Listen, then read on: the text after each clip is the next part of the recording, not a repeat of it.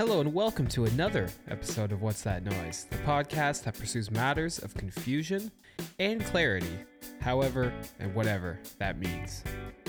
Today we have the final episode in our little lead up to the American Sociological Association's annual meeting held this weekend, August 10th to 13th in Philadelphia. And let me tell you, we've got a special guest for you. We are joined by one of my closest mentors, Dr. Carla Pfeffer, who is an associate professor of sociology and women's and gender studies at the University of South Carolina. Dr. Pfeffer's research is at the intersection of sociological inquiry into contemporary families, genders, sexualities, and bodies that are considered marginal. Her award-winning book, Queering Families, The Postmodern Partnerships of Cisgender Women and Transgender Men, published in 2017 by Oxford University Press, represents one of the first deep explorations into the lives of cisgender partners of transgender men as they navigate the complexities of everyday life. Carla's work has also been published in well-established journals such as the American Journal of Sociology, Gender and Society, the Journal of Marriage and Family, and Population Review, in addition to many other outlets. Carla is also a fantastic teacher, whom I've learned many a lesson. So as you make your way to Philadelphia, whether by car, train, bus, or foot, we hope you enjoy this pre-ASA discussion about her work, techniques for dealing with controversial material, as well as her many tips for young researchers and teachers. So please sit back and come on this journey with us.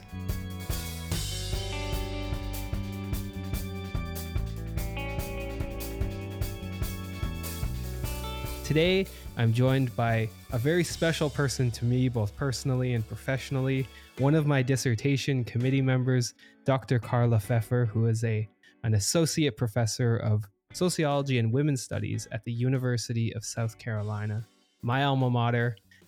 Carla, thank you so much for coming on. Oh, thank you for having me, Derek. It's wonderful to have you on. I've really been excited and trying to get you on, pestering you a little bit to come on the show. It didn't take that much pestering.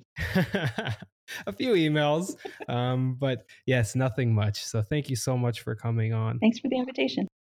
So before we begin, I always like to have guests sort of introduce themselves because their introductions are so much better than mine. So Carla, if you wouldn't mind, could you just introduce yourself and your research and what you work on? Sure.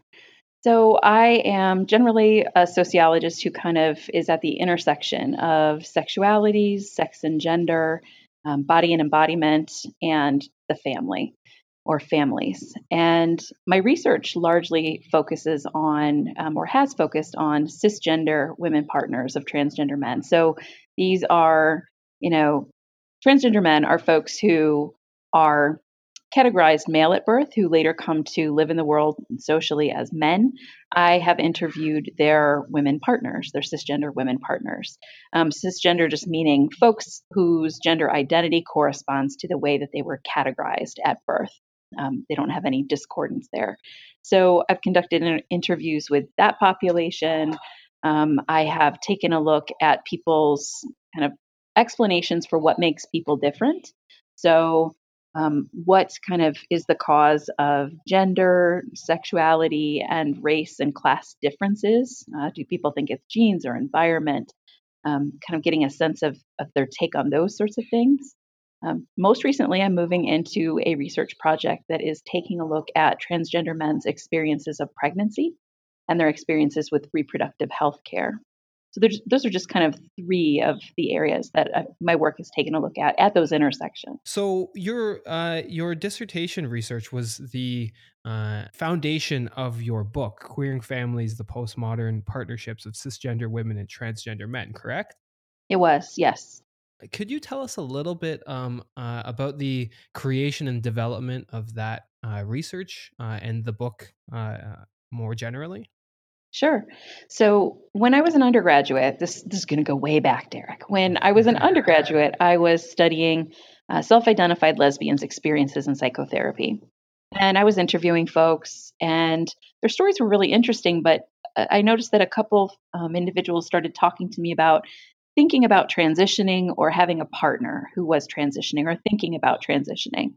And this was way back in the late 1990s. And so I asked folks, well, what do you mean transitioning? And at that point, I got the sense of, well, my thesis on lesbians' experiences in psychotherapy might be interesting, but it's not as interesting as these experiences that people are telling me about that I haven't really read about and that I haven't really heard too many people talking about. And so kind of got my wheels spinning at that point in time that this might be an area that I wanted to explore. So fast forward to graduate school, I decided this was the area that I wanted to pursue. So I started um, a research project that basically involved interviewing 50 cisgender women partners of transgender men about their experiences and their relationships. And how did you identify your respondents and or respondents is a word I don't particularly like, but the people that you included in the co-production of your dissertation? How did Mhm. you identify them, and how did you gain access to that group? Yeah. My advisors were concerned when I first talked to them about this project because they said, how are you going to find these folks? How will you ever find 50 of these folks? This is the early 2000s. And, I thought too that I would have an incredibly difficult time recruiting folks, recruiting participants. But I found that once I reached some people on, gosh, this was so long ago. I think I was using MySpace for recruitment, using snowball sampling.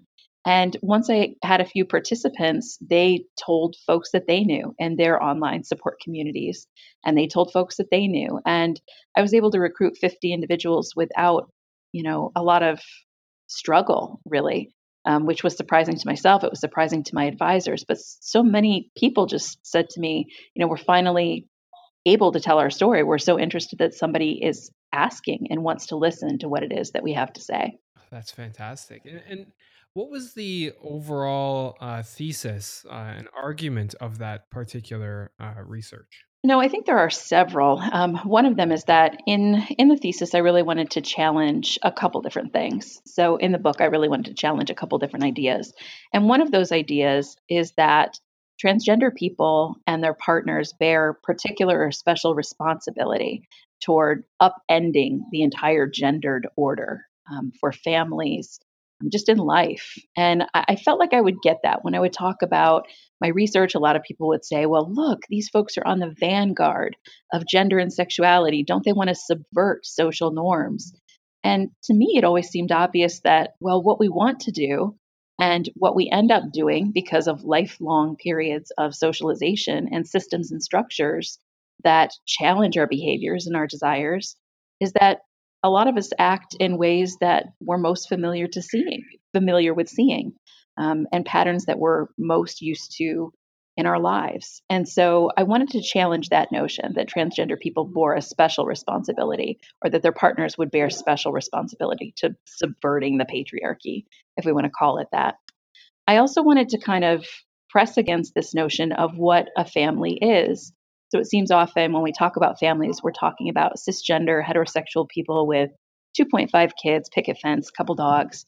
I wanted to challenge that notion and think about families as places where we find mutual support, support of all different kinds, where we find community and togetherness, where we struggle, where we build home, whatever home may be. And that may involve children, it may not. It may involve cohabitation, it may not.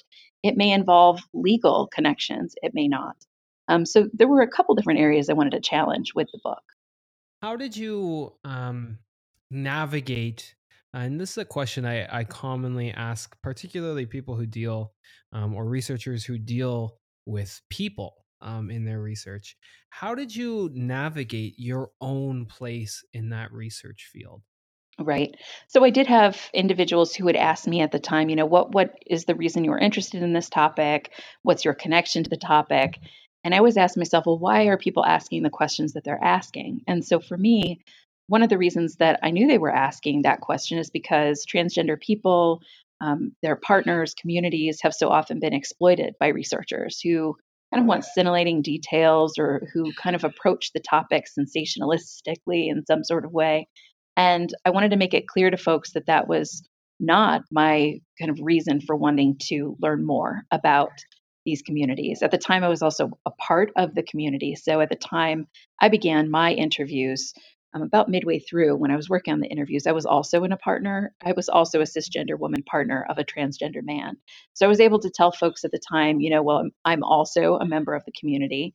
But that transitioned over the course of the research project. Qualitative research projects are really long. And so at a certain point, I was no longer a cisgender woman partner of a trans man. And so for me, that began to kind of beg questions about, well, what does it mean to be part of the community that you're researching? Are you still part of the community that you're researching once you've left particular relationships? So thinking about researcher transitions in and out of communities has been important to me in my research. This is fascinating, particularly because on last week's episode, we interviewed Dr. Ju Young Lee from the University of Toronto, and he spoke a lot about reflexivity and his own positionality and tensions of positionality that he had in his own research. And he urged us to move away from this sort of insider versus outsider or interviewer versus interviewee sort of the dichotomies that we create. And he talked about getting down and being down with his particular research project. And this tension of positionality sort of really stood out to me in his book. And I wonder what sort of language you used to get at this tension between being part of the community and not being part of the community at the sort of same time and in a sort of continuum of positionality. hmm I mean, I come from a line of training connected to feminist standpoint epistemology. So, kind of for me, it's always been important to articulate where I'm coming from, where I'm positioned at any given moment in relation to the individuals that I may be interviewing, how that may transition or change across time, and why that matters. But I'm also, very aware of critiques of standpoint feminist epistemology, and you know, the understanding that those standpoints are always partial and they're always shifting. And so to me, it's been important to kind of think about my research that I conduct as just one contribution to the body of scholarship that exists around the topics that I study, just one voice, one position, one that is shifting or has shifted in the past, but that is it's just one. And so, I don't aim for authenticity of voice or claiming that my voice is representative of the participants that are in my study or my studies. Instead, what I want to do is just kind of put out there where I'm coming from, but then make sure that there's space created for other folks to tell their stories from other positions, other perspectives. This really reminds me, for the listener, I sat in a wonderful seminar with Dr. Pfeffer in my second year of PhD called, I believe, Feminist Epistemologies and Methodologies. And we spoke about standpoint theory and understanding multiple perspectives, and whatever you say as a researcher or as a scholar, it's always partial. And we spent 14, 15 weeks discussing this, and it seemed like we were just scratching the surface. Right. So it's really interesting and really helpful for me listening to you speak about this, because it really brings me back into that room and really um, helps me resituate some of my own work and some of the things I'm doing currently. But on that note, I kind of wanted to sort of pivot and ask you about what you've been working on currently or what you've been working on recently. Sure. So right now we've just begun to launch an international project that has collaborators that span across the United Kingdom, the United States, Italy, and Australia. This project is led by Sally Hines, who's at Leeds. And the project is focusing on an international exploration of trans male experiences of pregnancy. So we're taking a look at transgender men and talking about what it's like to be a pregnant man in a number of different social and cultural contexts. And in addition to talking to trans men about their experiences with pregnancy, we're also going to be conducting interviews with young trans men, kind of thinking about, well, how do you think about your reproductive future? And have healthcare providers talk to you about your reproductive options. Kind of just what are you thinking about for your own future? And then another component of this project will be interviewing healthcare providers who specialize in trans healthcare and asking them about the services that they provide, and using our interviews with trans men to kind of let them know what we're hearing from folks about maybe what it is that they're missing, what they're doing well, what they're doing not as well, and getting their take on those perspectives as well. And then finally, we're going to be creating a documentary so that this project can produce not only empirical knowledge that will be in journals and hopefully will be, part of a monograph, but will also have a wider kind of focus and dissemination possibility. It kind of goes with your work, which seems to be very diverse and very large scale. You both queering families and this project seem to be very challenging to think about and daunting to think about in terms of not only how many interviews you've had, but how widespread geographically your respondents are. And it seems like this project is very similar. We have a great research team. So we have researchers again that are in the UK. We have, three folks working on the project in the UK. We have someone working in Italy. We have someone working in Australia. I'm here working in the US, and so we've been able to divide the work and the project in a way that feels manageable, and that in a way that I think the tensions and the struggles that we're facing are really useful. So one of the very first things that we did was put together policy analyses. And we quickly realized, well, wow, we're seeing such different results in the different areas that we're in. So, a policy analysis for the UK looks very different from a policy analysis for the US. So, the UK, with the way in which they provide healthcare to all of their citizens, looks radically different from how we structure it here in the United States and what that means for the kinds of policies that apply or don't apply for transgender healthcare and reproductive healthcare in particular. So we're seeing all sorts of differences across those cultural and social contexts, from the policy level down to the practice level, but in ways that I think will be really illuminating in the end as we begin to piece everything together and begin to do some comparative analyses. A central sort of premise of this podcast is uncovering the noise and uncovering the areas of tension and the things that confuse you about your research. So I want to present the question to you of do you find particularly noisy or confusing about this particular research project? It's this project, it's the project that I've been involved with previously. It's research projects that I've thought about in my head and maybe have never pursued for various reasons. But for me, one of the central tensions, one of the central bits of noise that keeps emerging is that issue of positionality and thinking about, well, do I have a place at the table to be talking about these things? And so when I was doing my research on focusing on cisgender women partners of transgender men, I was a part of that community for a portion of the time I was doing the research. And so I felt like I did belong doing that research. Now that I've shifted into studying trans men's experiences with healthcare, I think there's a very valid question or sets of very valid questions to be raised about, well, why me? Why am I here doing this research and serving as a United States investigator on this project?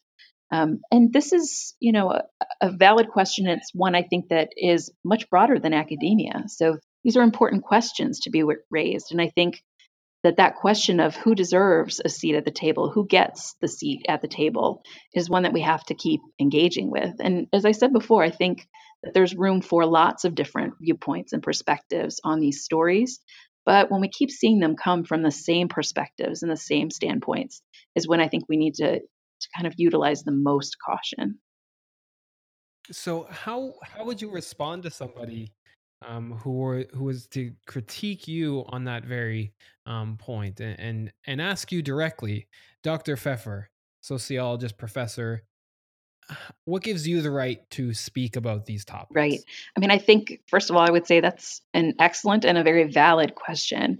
And then I would talk about kind of the importance that we've taken in making sure that our advisory board, so forming an advisory board and making sure that it consists of members of the trans community. of healthcare providers that are working on trans-centered healthcare, making sure that our project is not one that is comprised entirely of cisgender scholars working on this particular issue. So making sure that it is inclusive in particular ways and also asking for feedback from the community as we move along and move forward with this project has been important. I think bringing that sort of standpoint theoretical foundation to the entire research project is very interesting. It seems like that's something you're trying to do from not just the dissemination of the research, but from the very, very beginning, bringing in multiple standpoints into the research. Right. So I want to ask you about. So you're a wonderful teacher, and I know this from experience. I've taken a class with you, and you've mentored me exceptionally well through my early career. And I'm curious how you translate some of the lessons that you've learned from research, from teaching, from your entire career. How you translate some of the lessons into the classroom and into your own hmm pedagogy. I mean, I think a big part of it is kind of I start with this don't be a jerk perspective. So, kind of just, I feel like maybe this is coming from a working class, first generation college student background, but I feel like I had to cut through a lot of the noise when I first came to the university. And some students deal with that by kind of developing this imposter syndrome. And I would certainly say I had some of that. I still have some of that, I'm sure, that goes on. But another reaction that I had was just to become reactive, to kind of rebel a little bit and to kind of challenge some of the normative structures in academia and to talk back in academia. And so I try to translate that into the classroom and making sure that students know that they can and should talk back, but that their talk back has to be kind of backed up with evidence. So I'm always asking my students to listen and to listen actively, but also to, when they speak, support what it is that they're thinking or what they're expressing with evidence, right? So I feel like one of the things that I don't want to happen inside of my classrooms is for them to become these spaces where it feels like you're in the middle of a talk show, like it's Dr. Phil time or Oprah.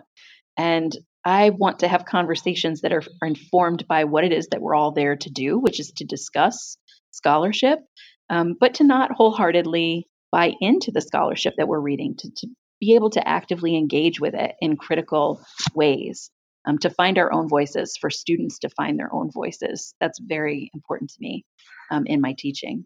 Again, speaking from experience, you do that quite well, and you really challenged me personally to um, locate myself within the classroom, and often throughout both of my I did graduate work at in two different departments, and throughout both of them, I found my time. I found sometimes that I was a very typical white male academic trying to sort of take over conversations and being the voice and being the most active in seminars. And you really challenged me to take a step back and look at or position myself amongst my colleagues in discussion and realize that my take is not ontologically more appropriate or more correct. But I'm a little bit curious uh, if you've ever dealt with very challenging situations in the classroom where students didn't or weren't able to recognize some of these things and weren't able to recognize their own position and were acting a little bit inappropriately. Yes, I'm trying to think back if you were in the class that I'm thinking of right now. Hopefully not. So, I mean, yes, absolutely. And I think I've used some of these strategies that are kind of these little devices that a lot of instructors will use, kind of the, what is it, three and then me kind of practices where you want to kind of remind folks that if you find yourself talking all the time in class or the first to raise your hand or the first to contribute, try taking the perspective of letting three other individuals talk before you insert yourself and just don't take up so much space in the classroom. And I think that that can be hard because, and I want to kind of recognize too that one of the reasons I think people jump in and fill that space is out of anxiety. Graduate school, undergraduate classes are often spaces of high anxiety where people feel like they have to account for their intelligence or their right to be sitting in that seat or to be involved in that classroom or in that space. And so I think people will rush to fill silences or rush to contribute in some cases when they are feeling that anxiety. So sometimes it's about talking to folks outside of class and setting up appointments to say, hey, I noticed that you've had a lot to say in class recently, and maybe that's not leaving enough space for some other folks to share their perspectives. Can we talk about that? So, trying to use different strategies to connect to individuals, but also in the classroom, making sure that I signal to other students that I'm noticing the dynamic that's happening and that my aim is to intervene in some way. That is not, you know, it is not harsh, that is not mean necessarily, but that is definitely redirecting the energy of the class is important. It sounds like these lessons would be relatively easier to do in a seminar style classroom, but we know, and our listeners might know that sometimes you're teaching 70 to 100 to maybe even more students at a time. And can you take some of the lessons that you might have in a sort of smaller seminar style classroom and bring it to a larger audience? One of the ways that I've tried to do that is by, if I feel like a certain student is dominating conversations, I will break the larger class into smaller groups and have them engage in smaller groups. And so what that means is that that one student may be dominating the one individual group that they're in, but not the 9 other groups that are in the room. And so then when all of the groups come back together to share their experiences, then you're going to get possibly that one student who always chimes in, but you may also get those 9 other perspectives, which helps to kind of, I think, not mute, but certainly to dilute a bit of that singular voice in the classroom. I think it's also completely fair to assign leadership in groups that's different from what you may see emerging in your classroom usually. So if you have those 10 groups in a larger classroom, you could basically say, okay, I want the person whose, you know, last name begins with the latest letter in the alphabet to go first, or however you want to divide it up. You could even assign them directly just so you're getting different views and perspectives. There are lots of those little strategies that I've used in classes that seem to kind of break some of that tension when one student is dominating.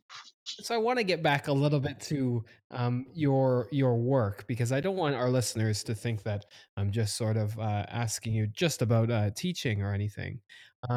Because selfishly, I'm asking you about these things because I think you are very attuned to classroom dynamics, but particularly, and a point that stood out to me in my own experience with you is uh, how you deal with very complex and controversial issues in a way that's accessible for many people. And we live in a time in Canada and in the United States of Jordan Peterson and people like him sort of producing these ideas and disseminating these ideas that are controversial and doing it in a very antagonistic manner. And I'm curious, as somebody who researches and who is an expert of sexuality and gender, have you noticed a difference in students since the sort of rise of Jordan Peterson and similar pseudo academic discourses? I think people are just sad. I think people are sad. I think they're anxious. I think they're depressed. I think I feel like I've been seeing people withdraw more. Maybe just this sense of instability, I think is pretty far reaching. And, I don't have a great answer for how to intervene in that. And initially it seemed that, folks were moving toward the answer of, well, it's about more listening, it's about more togetherness, it's about less divisiveness and just making people feel and understand. Or if people can feel, then they will understand. And I'm no longer sure that I believe that. I don't know. For me, I've just noticed more students in my office hours, more graduate students wanting to have conversations about just how to keep on with their work, to how to keep on being motivated in such demoralizing times. And my answer is always that I believe that the work still matters, that whatever dynamics may be in control and in play at the time, that work that challenges authority, challenges normativity, challenges kind of dominant social structures is still valuable. Whether or not it is accepted in the mainstream or challenged or ridiculed in the mainstream, it will always be important and necessary. I completely agree. And I think on that note, I'm curious to get your take on the role of the academic in the public sphere. So you've mentioned that the work is still valuable, but oftentimes the work can't speak for itself, right? The work can't disseminate itself. It can't find its way into the public sphere. So I'm curious to get your opinion or your take on how to ensure or how to help your own research make a change or be as important as you suggest that it is. Well, I think that, what you're doing here is really important. So podcasts, something that is more broadly accessible, documentaries that, are not just paid screener documentaries, but more accessible documentaries. Those are important. My own book is beyond the price range. Where it is marketed right now, it's beyond the price range for most of the individuals that I interviewed for the project itself. So for me, it's been important to every request that I get from folks for an article, for a chapter, for a book, to find ways to make sure that it can end up in their hands at little to no cost. And so sometimes that means maybe, taking some circuitous routes and a little bit of laxity with copyright law and leaving yourself open and vulnerable to that sort of thing because you judge that it's more important for people to have access to your research and the findings from your research, especially when they contributed centrally to it, than it is for you to maintain fidelity to copyright laws and journals and book publishers. So I think that part of being, for me, a public sociologist is to, place myself to some degree in slight ways, positions of vulnerability if it means greater access to participants, to the broader public, to research findings and publications.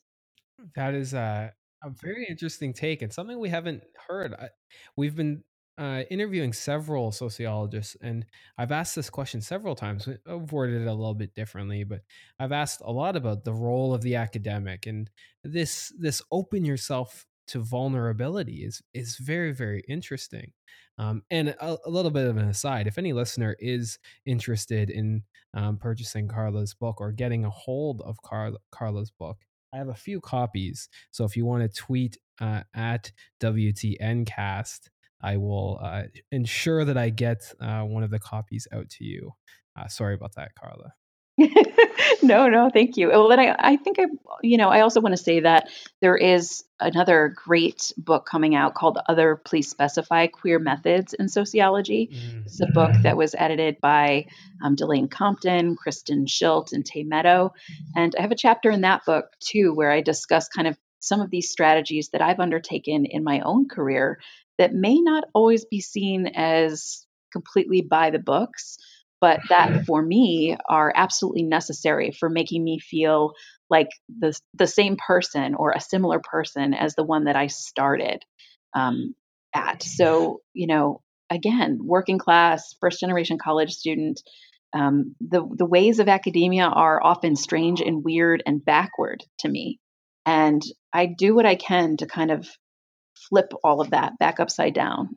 And part of that is what I talk about in that chapter. So hopefully that's helpful to folks too, if they want to read some more stuff about how, you can think about and do things differently in academia.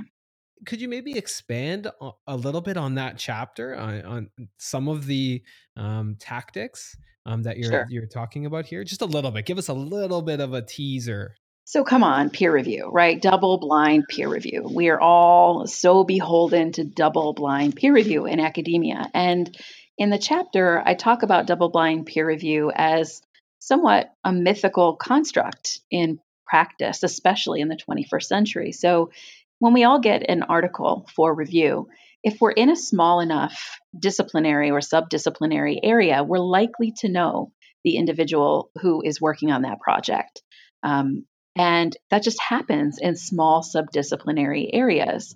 And I think it's really important for us to still get eyes on our pieces that are specialist eyes. So I don't think that folks should be automatically disqualified from reviewing a piece simply because it was fairly easy for them to discern who the author might be. I think the bigger question is, can you offer a fair and honest and balanced review on a work, even if you do know who the authors might be? So I think that in practice, that double blind notion kind of flies out the window pretty quickly. And I think it also does so if we think about the fact that you can Google any title now. And so folks are very capable of Googling a paper title that they get and ostensibly figuring out who an author might be. Maybe that somebody presented a paper at a conference early on or has something listed on their Vita. Those papers come up pretty easily.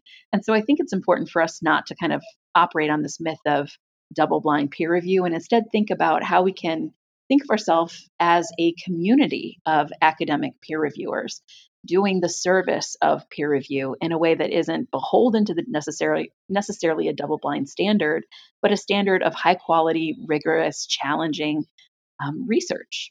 And do you think there are particular publishing outlets that are doing this, or being a little bit more, what is the word here? Being a little bit more relaxed about their double blind procedures? I'm not sure. I mean, I've seen in certain journals that they use a single blind approach or don't really blind at all or announce who the reviewers were once they publish a manuscript. So I do know that this is happening in some areas and in some journals. But by and large, I think, there is just kind of this notion of still, oh, if I get a manuscript and I know who it is, I better not take on that review. I think a better practice is to touch base with the editor and say, look, I think I may know who this is. I think I can offer a fair and balanced review. Are you comfortable with that? Or should would you prefer to move on to the next reviewer? I think just being open and being transparent with editors is important. But I do also think it's important for individuals in those niche and subdisciplinary areas to get eyes on their paper of scholars who are specialists in that area. Yeah, I think so. And especially with ResearchGate and academia.edu and Social Archive and all these, and Twitter, it's becoming increasingly Hmm. challenging to ensure that anything is blind. It's oftentimes at least in my own experience, the author could also identify the editor and the peer reviewer, sorry. Right, right. And I agree that I think that it doesn't necessarily need to be blind as long as the reviews are fair, and they are an expert, and somebody that is a specialist in that area can get their eyes on. So I would agree with that personally. And I think that some of this was developed after a lot of struggling and hearing about colleagues in some of these subdisciplinary areas, especially sex and gender and sexualities and body and embodiment, who would keep getting the same set of uninformed reviews on their manuscripts, especially manuscripts submitted to some of the discipline's flagship or top journals. And so I think it became kind of this ethos of, well, wow, these really are competing interests. On one hand, you have kind of the academic standard of blind review on the double blind peer review. And on the other hand, you have, I think, a competing and equal interest of wanting to have reviewers that really know what they're talking about in an area and aren't just applying normative standards of mainstream sociology to work that is often marginalized. This is a point that I really took from your mentorship and approaching the traditional scientific model as something that is imbued in a particular culture, a particular history that can't be disconnected from what many have called this sort of patriarchy. And I think that that is really interesting when you look at even sociology as a discipline. It's still very hierarchical. It's still very much founded on traditional values and traditional logic models that I can't be disconnected from that particular history. do you feel comfortable as a mentor being in that place that you would potentially recommend, looking somewhere other than, say, the American Sociological Review or American Journal of Sociology for their work? Or are we still living in a time where we should look at those first? I think we're still living in a time where we should look at those first, unfortunately. And I say that because, having been on some, job search committees recently and knowing kind of the standards that folks are looking for when they're taking a look at who it is that they might hire at their institutions, the standards are terrifying. I mean, we're talking about hiring for assistant professor positions and looking at folks with vitas that are as well developed as individuals who would have had associate status at that same institution a decade earlier. And so I think because we can't ignore the realities of the job market first and foremost when we're thinking about what it is that we tell junior scholars. And so I think it's important to resist these structures that we must only publish in certain journals and we must only publish through certain venues, but also being very aware of the realities that folks face when they are out on the job market. And at least as of yet, I've not seen enough inroads with some of the open access journals and alternative publishing venues to say, let's all just jump ship and move to those. It's the same thing with our professional disciplinary bodies as well. So if we think about our professional bodies, the ASA is kind of being this large structure of sociological professionals. There are lots of tensions within ASA. There are very high dues associated with ASA membership. It's very inaccessible to a lot of folks. But do we have an infrastructure developed as an alternative to ASA right now that will help you network in ways that ASA might be able to help you network in? Not yet. And not that those things can't be created, but again, that we have to keep our eyes on the realities of the job market and the lives that young scholars will face as they advance in their careers. I think that that's wonderful advice, and I'm a fresh PhD that was lucky enough to be successful in the job market. So I have very little that I can offer, other than I think that I would agree we have to be, or junior scholars should approach the job market on the one hand realistically, but also strategically.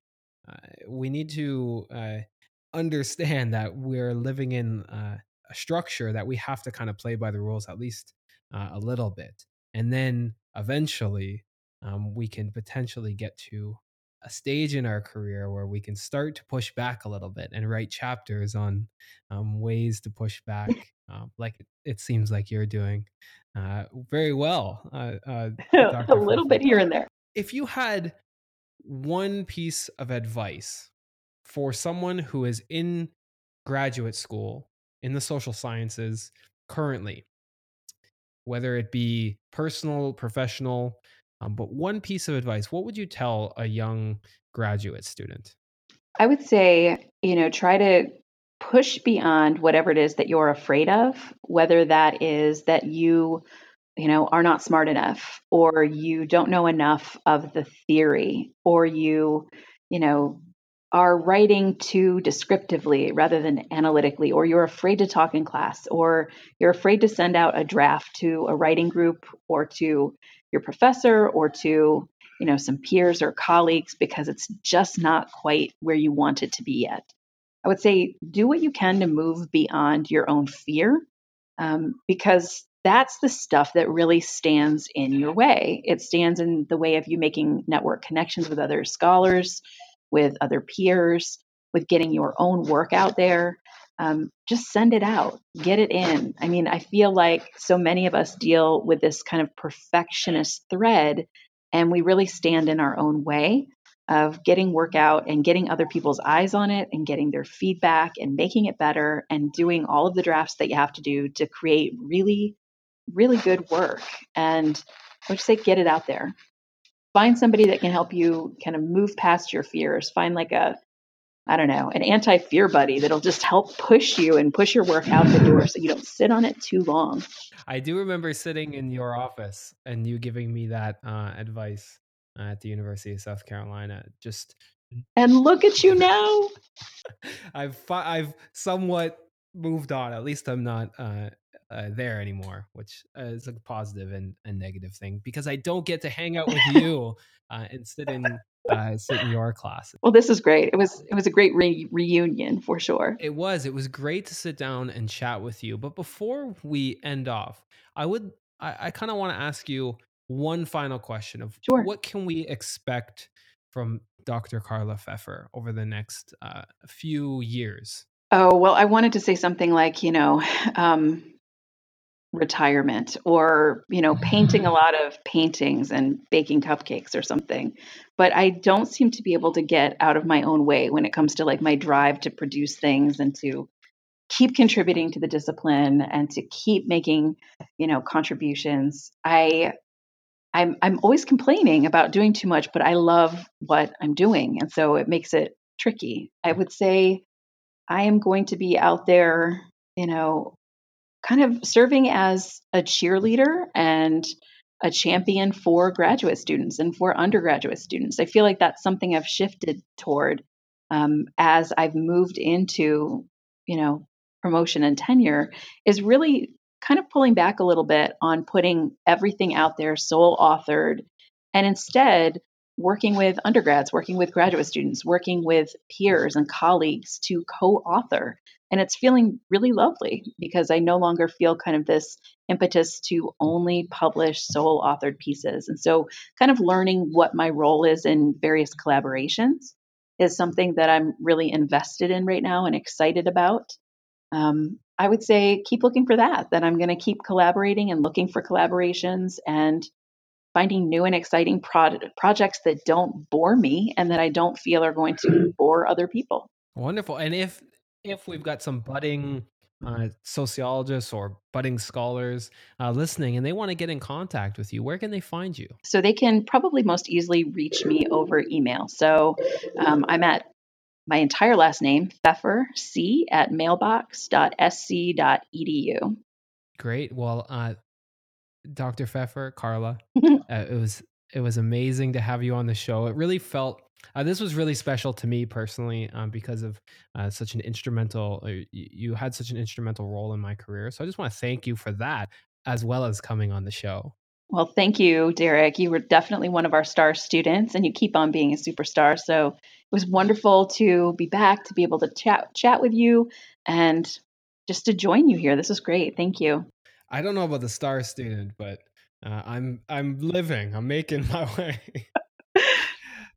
So are you going to be at ASA this year? Are we going to see one another? Yeah. If you meant like, where can you literally find me? You can find me at ASA. I'll be there in Philly. We're going to be doing the pre-conference, the Sexualities pre-conference, which I've been really, really centrally involved in putting together, and I'm super excited about. So the theme of this pre-conference is Sexualities, Race, and Empire, Resistance in an Uncertain Time. So this is going to be amazing. It's going to be August 9th and 10th, just before ASA. So you can find me there as well. Great. And this podcast is going to be up before ASA. So if you are in Philly or you're around Philadelphia, please check out the pre-conference. Come by, check out our panels. Come meet Carla or Ju Young or Netta from the last couple episodes, or myself. But without further ado, one last time, thank you so much, Carla. Thank you, Derek. And we'll catch you on the next episode. Thank you for listening.